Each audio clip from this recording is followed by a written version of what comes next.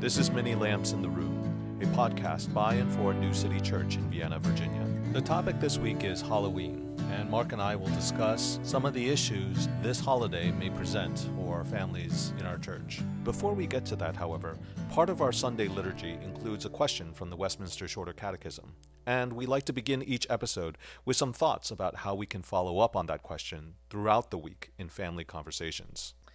All right, so this week for our catechism question, we're actually looking at a new set of catechism questions by, it's actually by Redeemer Church in New York, and it's the New City Catechism. And it's just a modern catechism that tries to distill down the truths and the doctrines of the Bible into a very easy question and answer format. So this week we have question number 1. What is our only hope in life and death? And the answer is that we are not our own, but belong body and soul, both in life and death, to God and to our Savior, Jesus Christ. The reason why Redeemer came up with this catechism is because they've wanted a catechism for their congregation that is a little bit more accessible, has maybe more modern language, and is also designed to address some of the prevailing worldviews that dominate our culture. Catechisms are always designed as teaching tools and are often created within a particular context, a particular time and place. That has certain challenges for believers.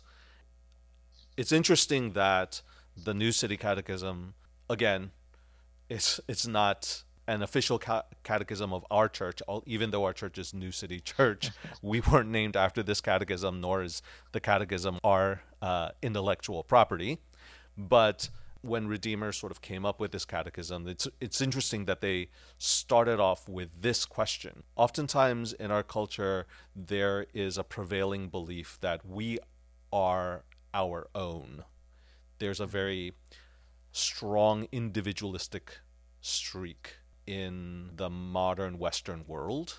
So I think that might be one of the reasons why this catechism starts off with this question and this answer. And I think for kids, it's worth emphasizing to them the benefits, security, and rightness of belonging, of being a part of a family. One thing that you can do with kids is just remind them that we belong to each other, that there is a deep bond. Mom loves you. Dad loves you more than anyone else. We are there for each other. As a family, we work to help each other. We have a bond that's deeper than regular bonds. We are also part of God's family, and God chooses his people, and they belong to him, and he has a father's love for them that is even greater and deeper than a normal father's love. It is great to belong to someone else. There's so much security in that, and there's so much hope in that, especially if you belong to somebody like God, not to somebody who will fail you or break their promises or is not strong enough, is not good enough, is not powerful enough, but to emphasize how awesome God is, how great he is, how wonderful he is, how beautiful he is, and also that we get to belong to him.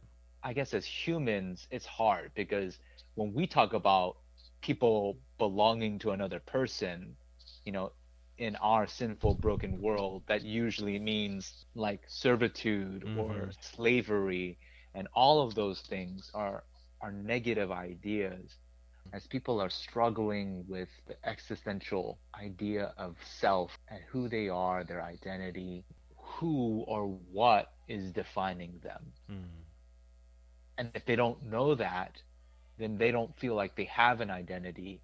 And then you can always come back to I am me. Mm, But if you were you and alone and there's nothing and no one around, would you still be you? mhm. Our society really focuses on the obligations of belonging, Hmm. that belonging is often associated with a curtailing of individual freedoms. Right, yeah. But we can communicate to our kids that you always belong to somebody. The Bible says that if you don't belong to God, you belong to the world. You Right. you don't you're not entirely a self-made person that has complete freedom in any direction. When kids rebel and they want to assert their own will, then we can respond by reminding them that they belong to us. And that is a good thing, right? Right. That when we respond harshly to their rebellion and only emphasize how we are circumscribing their agency, they can come away feeling oppressed on some level. But Right. if we respond to them by setting limits, by letting them know they can't do whatever they want, but then also reminding them that we love them, Yeah. that they belong to us, and we have an obligation to them as much as they have an obligation to us. Yeah. You know, that sets the foundation for them understanding how God relates to them.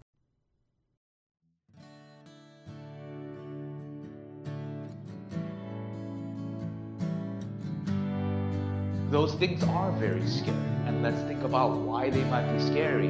And then you lead them to Christ, right? Like you're able to show them that God is much bigger and saying like there's nothing that in this created world that could ever thwart God. There's nothing that could overpower him. There's nothing that surprises him.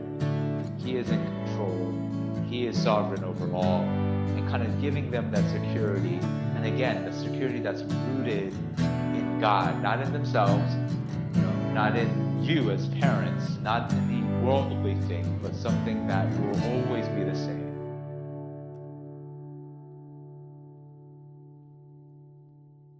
Halloween can be one of those holidays where people have some differences of opinions, Absolutely. where some families are actually for religious reasons have some objections to the holiday, Mm-hmm. and for others they see it as mostly just a cultural event. How do you see it? How do you feel like we can navigate this? I think it's trying to get at what is the most concerning for parents because, is Halloween a celebration of the satanic, right? Or is it a Hmm. celebration of monsters? Are we glorifying the occult? Hmm. Is that the purpose of Halloween? Hmm. And then, there's so many different historical backgrounds as far as in early Americas, what was the trick or treating about? It's trying to navigate, the historicity of the holiday, where it stems from. Is it a pagan holiday and celebration? And we are just joining in and we're just celebrating the same things? Or is it just kind of an innocent childhood holiday where, it's about candy and just being able to dress up? But yeah, I think for many, it's the connection with the dark things. It's Hmm. the connection with scary, right? Like, why is it that Halloween is about scaring people or being frightened and all these movies that come out, the different haunted hay rides. And so as people start, really think about it, it's are we glorifying those things? Are Hmm. those things helpful for Christians to be a part of? And that's why so many Christians, I think, will kind of do something different. Hmm. So, I've heard of like hallelujah parties or Hmm. heaven party, trying to upend this darkness and bring light to the holiday Hmm. because of what it might represent. Even for our church's fall festival, kids can wear their costumes, but if kids were at church and they were in devil's costumes, Mm. would people be okay with that? Mm. Um, what is that holiday about? And Mm. are we actually celebrating that holiday, or are we able to separate ourselves? And I think for many people, they are able to separate themselves. And it's a fun event. They get to dress up, they have some candy, and that's all it is. But for others, it's a celebration of something that they don't want to be a part of. It's a glorification of things that they don't think need to be highlighted. Yeah, yeah. I mean, I think our church doesn't have an official stance on Right. Halloween. And I think different families can have different positions on how they perceive the holiday and how they choose to engage with the holiday or not. I do think that if you have like a blanket objection to the holiday and you really see you're really disturbed by its historical connection and pagan ties, I think that's perfectly valid. I do think that oftentimes when you have a position like that, you should really be able to develop a kind of apologetic around Mm. that. Right. That you Yeah. should be able to explain to people why you're not celebrating the holiday. You should be able to explain to your kids why you have such a strong position, because it is a countercultural position. It is a position that stands out. It really is against the current of what many people around you might be doing, which is great. That can be a wonderful witness, but it should be a clear witness if it Mm. is, you know? And so I do think that oftentimes having a position like that means you have to do a little bit of research and thinking and making clear for yourself and for your family why it is that you hold that position, which I highly commend. Mhm. I can understand someone that's opposed to it because of that, because Halloween celebrates or glorifies some of the horrors, monsters, and things like that. It's not something that you might say is edifying. Watching a horror movie, does that bring any glory to God? Hmm. And again, I'm sure that you can kind of nitpick about things, but I understand people that are a little bit sensitive to it or want to refrain because maybe it weighs on their conscience, or it's one of those things where they don't feel like it is uplifting in any way. Yeah. Yes, it could be fun, but it doesn't point people to Christ, so to speak. Hmm. At least not on the front end or on the surface. Hmm. Everybody draws a line somewhere. And I think it's important to understand why you drew the line where you did. Hmm. It sort of speaks a little bit to what we were discussing last week, where you're not making these judgment calls or rules arbitrarily, but that you are making them intentionally and thoughtfully. And you are giving some reflection as to why your family is adopting one stance and not another. I think for some families, they want to participate in Halloween. And the reason why might also be godly in its own way, in that they Right. want to build relationships within their community. They want to know their neighbors better. They want to have their kids connect with other kids, and participating in the culture and the society is not forbidden in the Bible. In fact, oftentimes it's encouraged, right? But Hmm. you've got to figure out, where do you see the pitfalls? Where is it going too far? As you Hmm. said, how is this glorifying to God, or am I just not thinking about where those lines might be? There's so many things that our children are influenced by. Hmm. And on this particular holiday, it's no different. But I would say on any holiday, it's the same thing. What are you highlighting to your children? I could say even for Christmas, right? Is Christmas a celebration of the advent of Christ Hmm. and the Savior coming, or is it just about presents, right? Is it about a Christmas tree and decorations? Because you get lost in that, right? So Easter, same thing. Is it just that you go hunting for eggs and get candy and there's no discussion about Christ's resurrection? I mean, there's so many different holidays we can look at, and some that are more explicitly religious in nature and others that are not, but using those opportunities to teach your children, be able to guide them in decision making. Whether you are of the opinion that horror movies, scary movies, things that are frightening are okay, and there's nothing wrong with it. Even in that thought, it's what is it that we are teaching our children by the things that they're watching. It may not be, it's not like when you watch horror movies you are promoting monsters or you're promoting violence or you're promoting murder by watching it, but there is an aspect where we're saying this is okay to consume.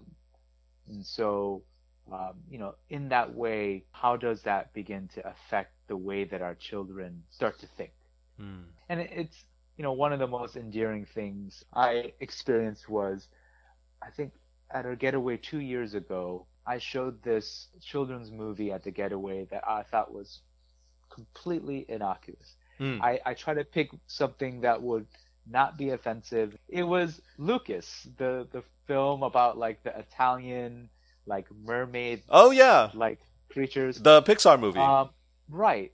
And somewhere in the middle of the movie, these two kids come up to me, and they seem visibly shook. One was almost in tears, and they said, "Can we go over to the nursery and hang out with our other sibling there?" The scene that had just happened, there wasn't anything scary.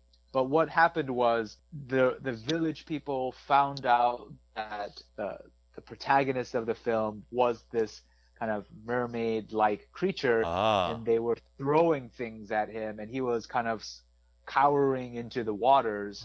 They were and bullying really him. There was a riot.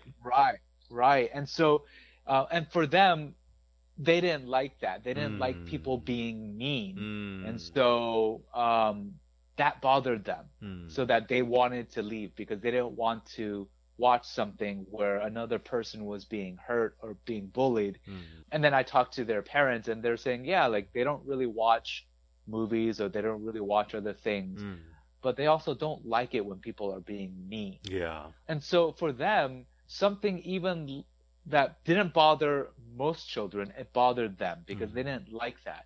But if we're constantly showing our children film where people are mean, people are being hurt, and almost like it's not really a big deal, then in some ways it does have an effect on your soul. Yeah, is it desensitizing us? It's saying to us it's okay. And so that's kind of the part where I would be careful about.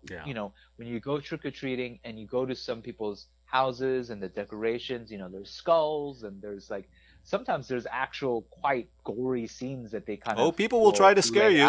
Right. They will try to scare you on your way up to their door. And so it's even that idea. It's like, is it okay to just go around scaring people? Yeah. Maybe it's okay on this one holiday, but it's being not just because it's Halloween, but I think it's a good practice for all parents just to be mindful of what your children are consuming and how that might affect them. Yeah. There's some parents that are just, they might, be helicopter parents and just nothing. We don't want anything outside of what our family watches. We don't want them to be exposed to anything. And other parents are, yeah, they can watch, listen to anything they want. They are their own person. They can kind of figure it out. And so there's so many different parenting styles, but I wouldn't say one is worse than the other, but I do have to say I think both of them have their natural pitfalls too. If you so for some of these natural pitfalls that you're talking about, like if I think you're suggesting that those kids who may be more sheltered, that shelter is airtight, and that they will never find themselves having to deal with some complicated issues, some emotional turmoil, some Right. disturbing images. Because it's kind of the idea of, are you setting up too much of an idyllic And world for they might them? not be prepared for that. Right, But on the other exactly. hand, you don't want to traumatize your kid with things that they're not developmentally prepared to deal with. Right. You don't want to scar them for life. Let's take a quick break and have Mark remind you about one or two things going on in the life of our church. We have our fall festival coming up at the end of the month, and it takes a lot of manpower to get that event going as well as make it successful. So if anyone is listening and has a desire to help out, you can sign up. There's a link that I have that I've sent out to parents and in my weekly emails, but there's also a link on the church newsletter as well. And I could probably talk to Gina about putting it up on the website too. But yeah, if you're interested, you can sign up there, or you can just email me personally at mark@newcityva.org, and then you can let me know and I can sign you up And myself. parents can email you if they're not getting the newsletter? Yeah, absolutely. If they want to be on the either the church's newsletter or just the personal children's ministry weekly newsletter that I send out, just email me and I will add you to that. We are attempting to have 13 different booths or activity stations. The more volunteers we have, the more booths we can do. So And if we don't. if you have a surplus of volunteers, you could actually volunteers can actually take shifts. Right. Yeah, that's the idea. If we're hoping that we have enough volunteers so that we can have shifts so it doesn't overburden anyone. So each shift would probably be about an hour long because Hmm. that event is about 2 hours. So, and even then, it's really probably anywhere from 45 to 50 minutes. Yeah. So hopefully we get enough volunteers so we all kind of share the burden and so no one feels too worked during this event because it's a great family event. So we want parents to be able to spend that time with their kids. Bringing food is always, of course, it's needed, but it's also probably the easiest thing to do. And again, we would accept anything, any form of help there. But as far as the event it goes, yeah, without the booths, without the games, it's really just us getting together in a parking lot and eating. So help out at the event. It's a great time. And also, I want to throw this out there too because this year we're trying something a little bit different, and it combines our mercy ministry. Mm. We're doing an event called Pie a Pastor, and so it's exactly what it No, no, sounds like. no. Um, our pastors Paul and David have They volunteered their have. faces so that we're going to kind of do like a raffle where you purchase a raffle at a set price, and then at the middle of event we kind of pause everything.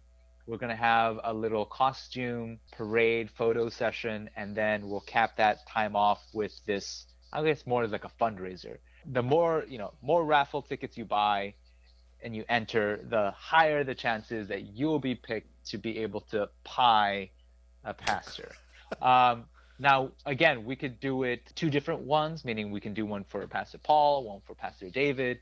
But it seems that the teaching elders would like the ruling elders as well as maybe even the deacons to be a part of this. So we might have a Oh, little section for all of our church this leaders. is news to me. Um, but if we do that, not everyone has to participate, but we figure it's a fun way to get people to be involved with philanthropy without really thinking about it as philanthropy.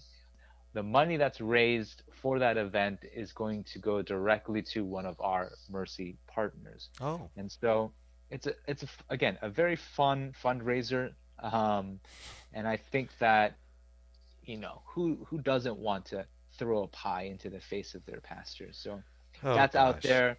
So again, if you don't want to participate in anything else, you can definitely participate in that one event at Just our show up fall for that. festival. Right. Yeah. Um, yeah, so sorry for such a long announcement, No, but no, that's no. kind of the idea. Fall festival, Oh, two gosh. areas of help, food, and then booths. Mark, I think every volunteer should get at least one free raffle ticket to this.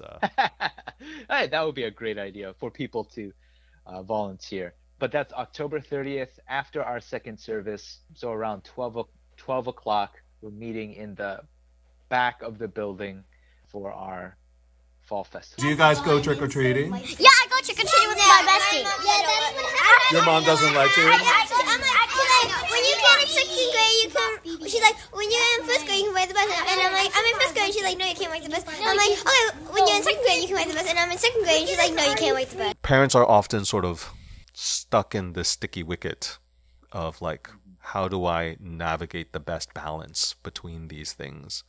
Yeah. And I think you use your best judgment. You kind of discuss it with your partner and see where your kids are at and what they're capable of handling.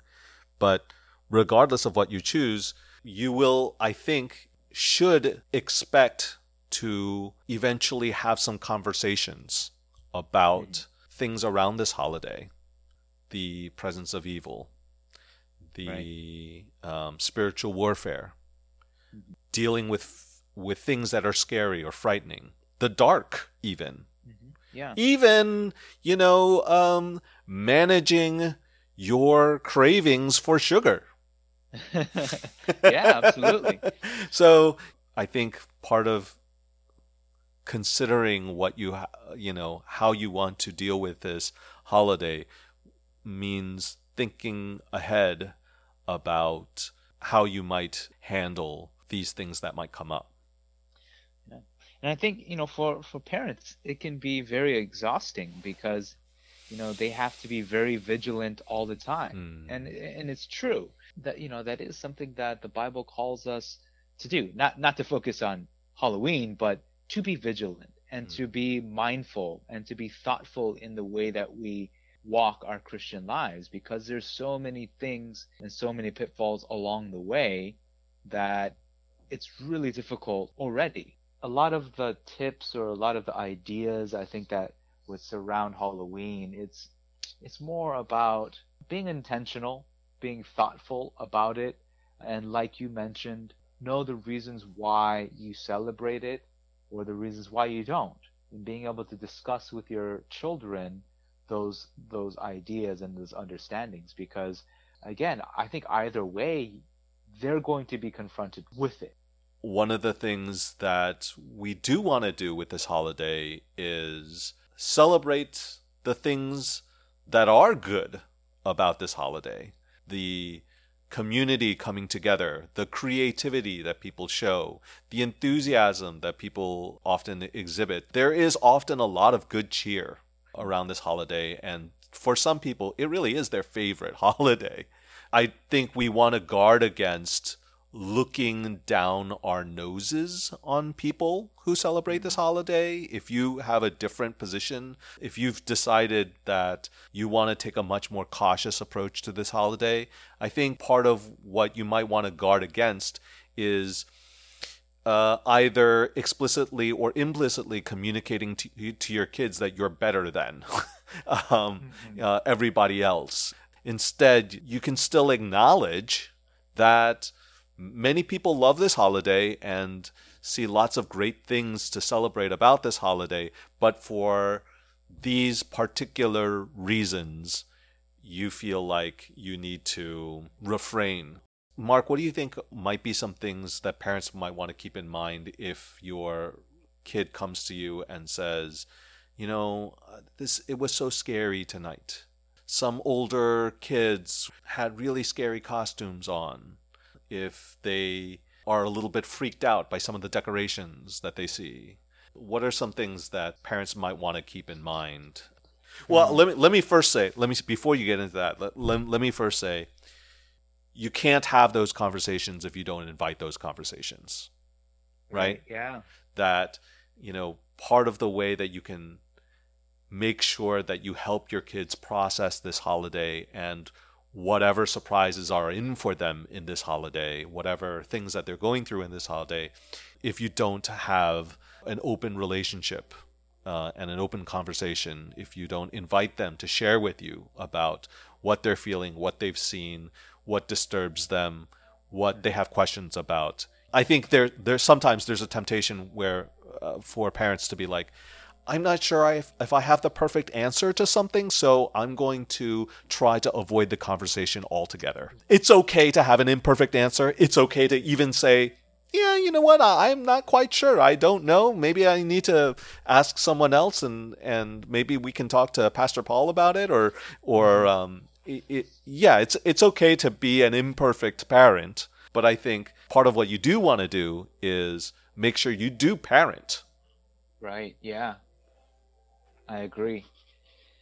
So what might, if parents do get questions about, something that the kids have seen or are disturbed by or are spooked by, what might be some things that parents might want to keep in mind?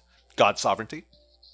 Yeah, I think God's sovereignty and understanding fears, because every kid is going to be scared at some point in their lives. Sure. This, I think, is just another example of that. If they see something that is scary, like trying to ask and see, like, what is it that scared you?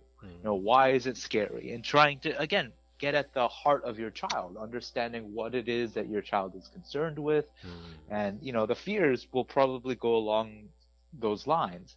And so it's just, are you prepared to address your child's heart in the matter? And your kid may not be able to articulate exactly what it is that they're really afraid of, but being prepared to meet those kind of questions or those thoughts and lead them, right? And shepherd them and saying, I think, those things are very scary. And let's think about why they might be scary.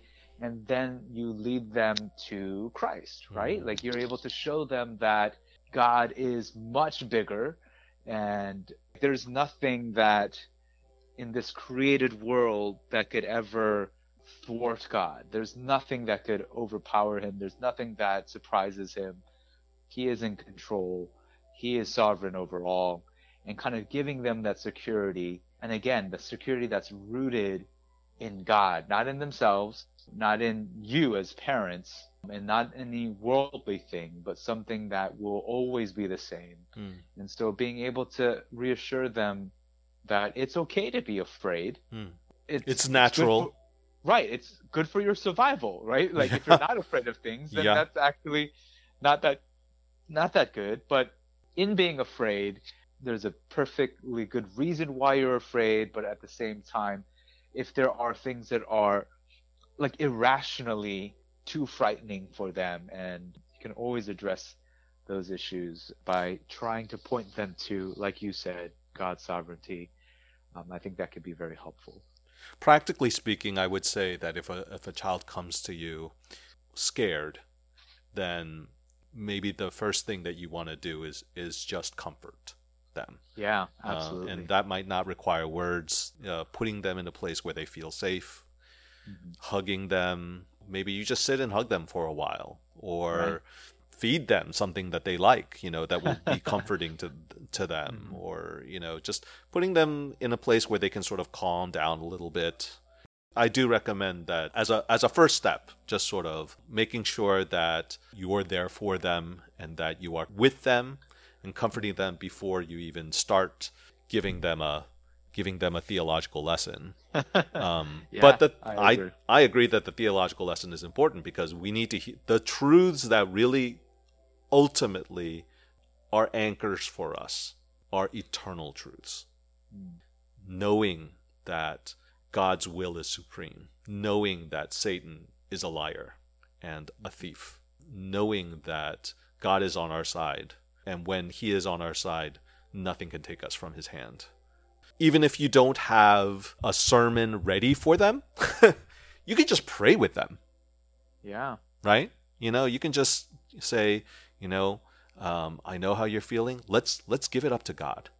Let's let God handle our anxieties because those anxieties are real. It's okay to have them, but let's be reminded in prayer, in scripture, in biblical truths as to what is real versus what is apparent. Besides what we see immediately in front of us, let's think about what is actually real forever, you know? Right. I like that.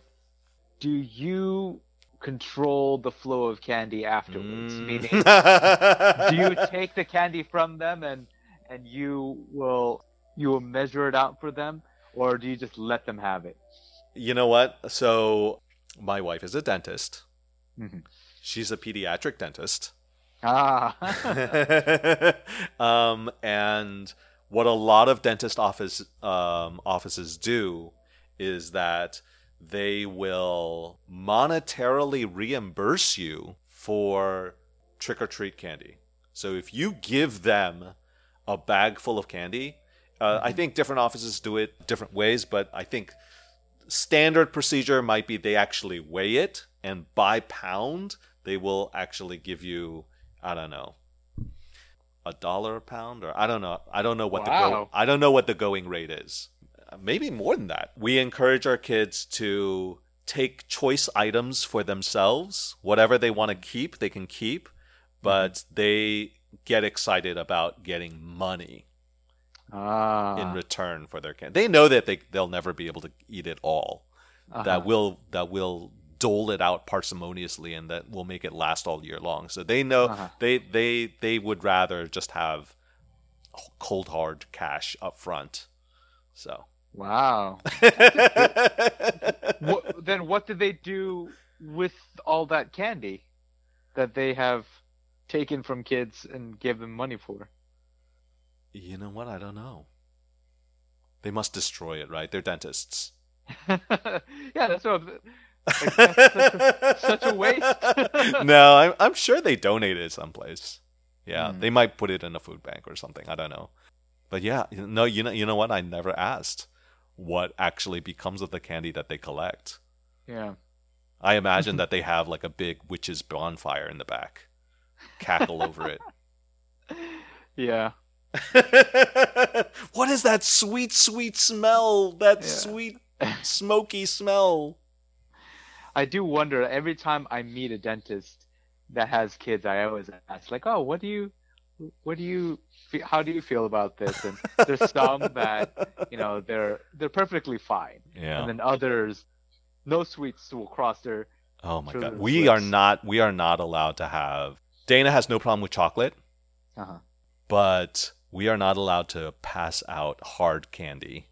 I heard that's bad. For trick or treating. We're not allowed to give that out. No. Because it just sits in your mouth and the sugar. Oh, and it's like tar on your enamel. It just sticks there and it gets permanently lodged and just eats away at and the little germs love it. I see.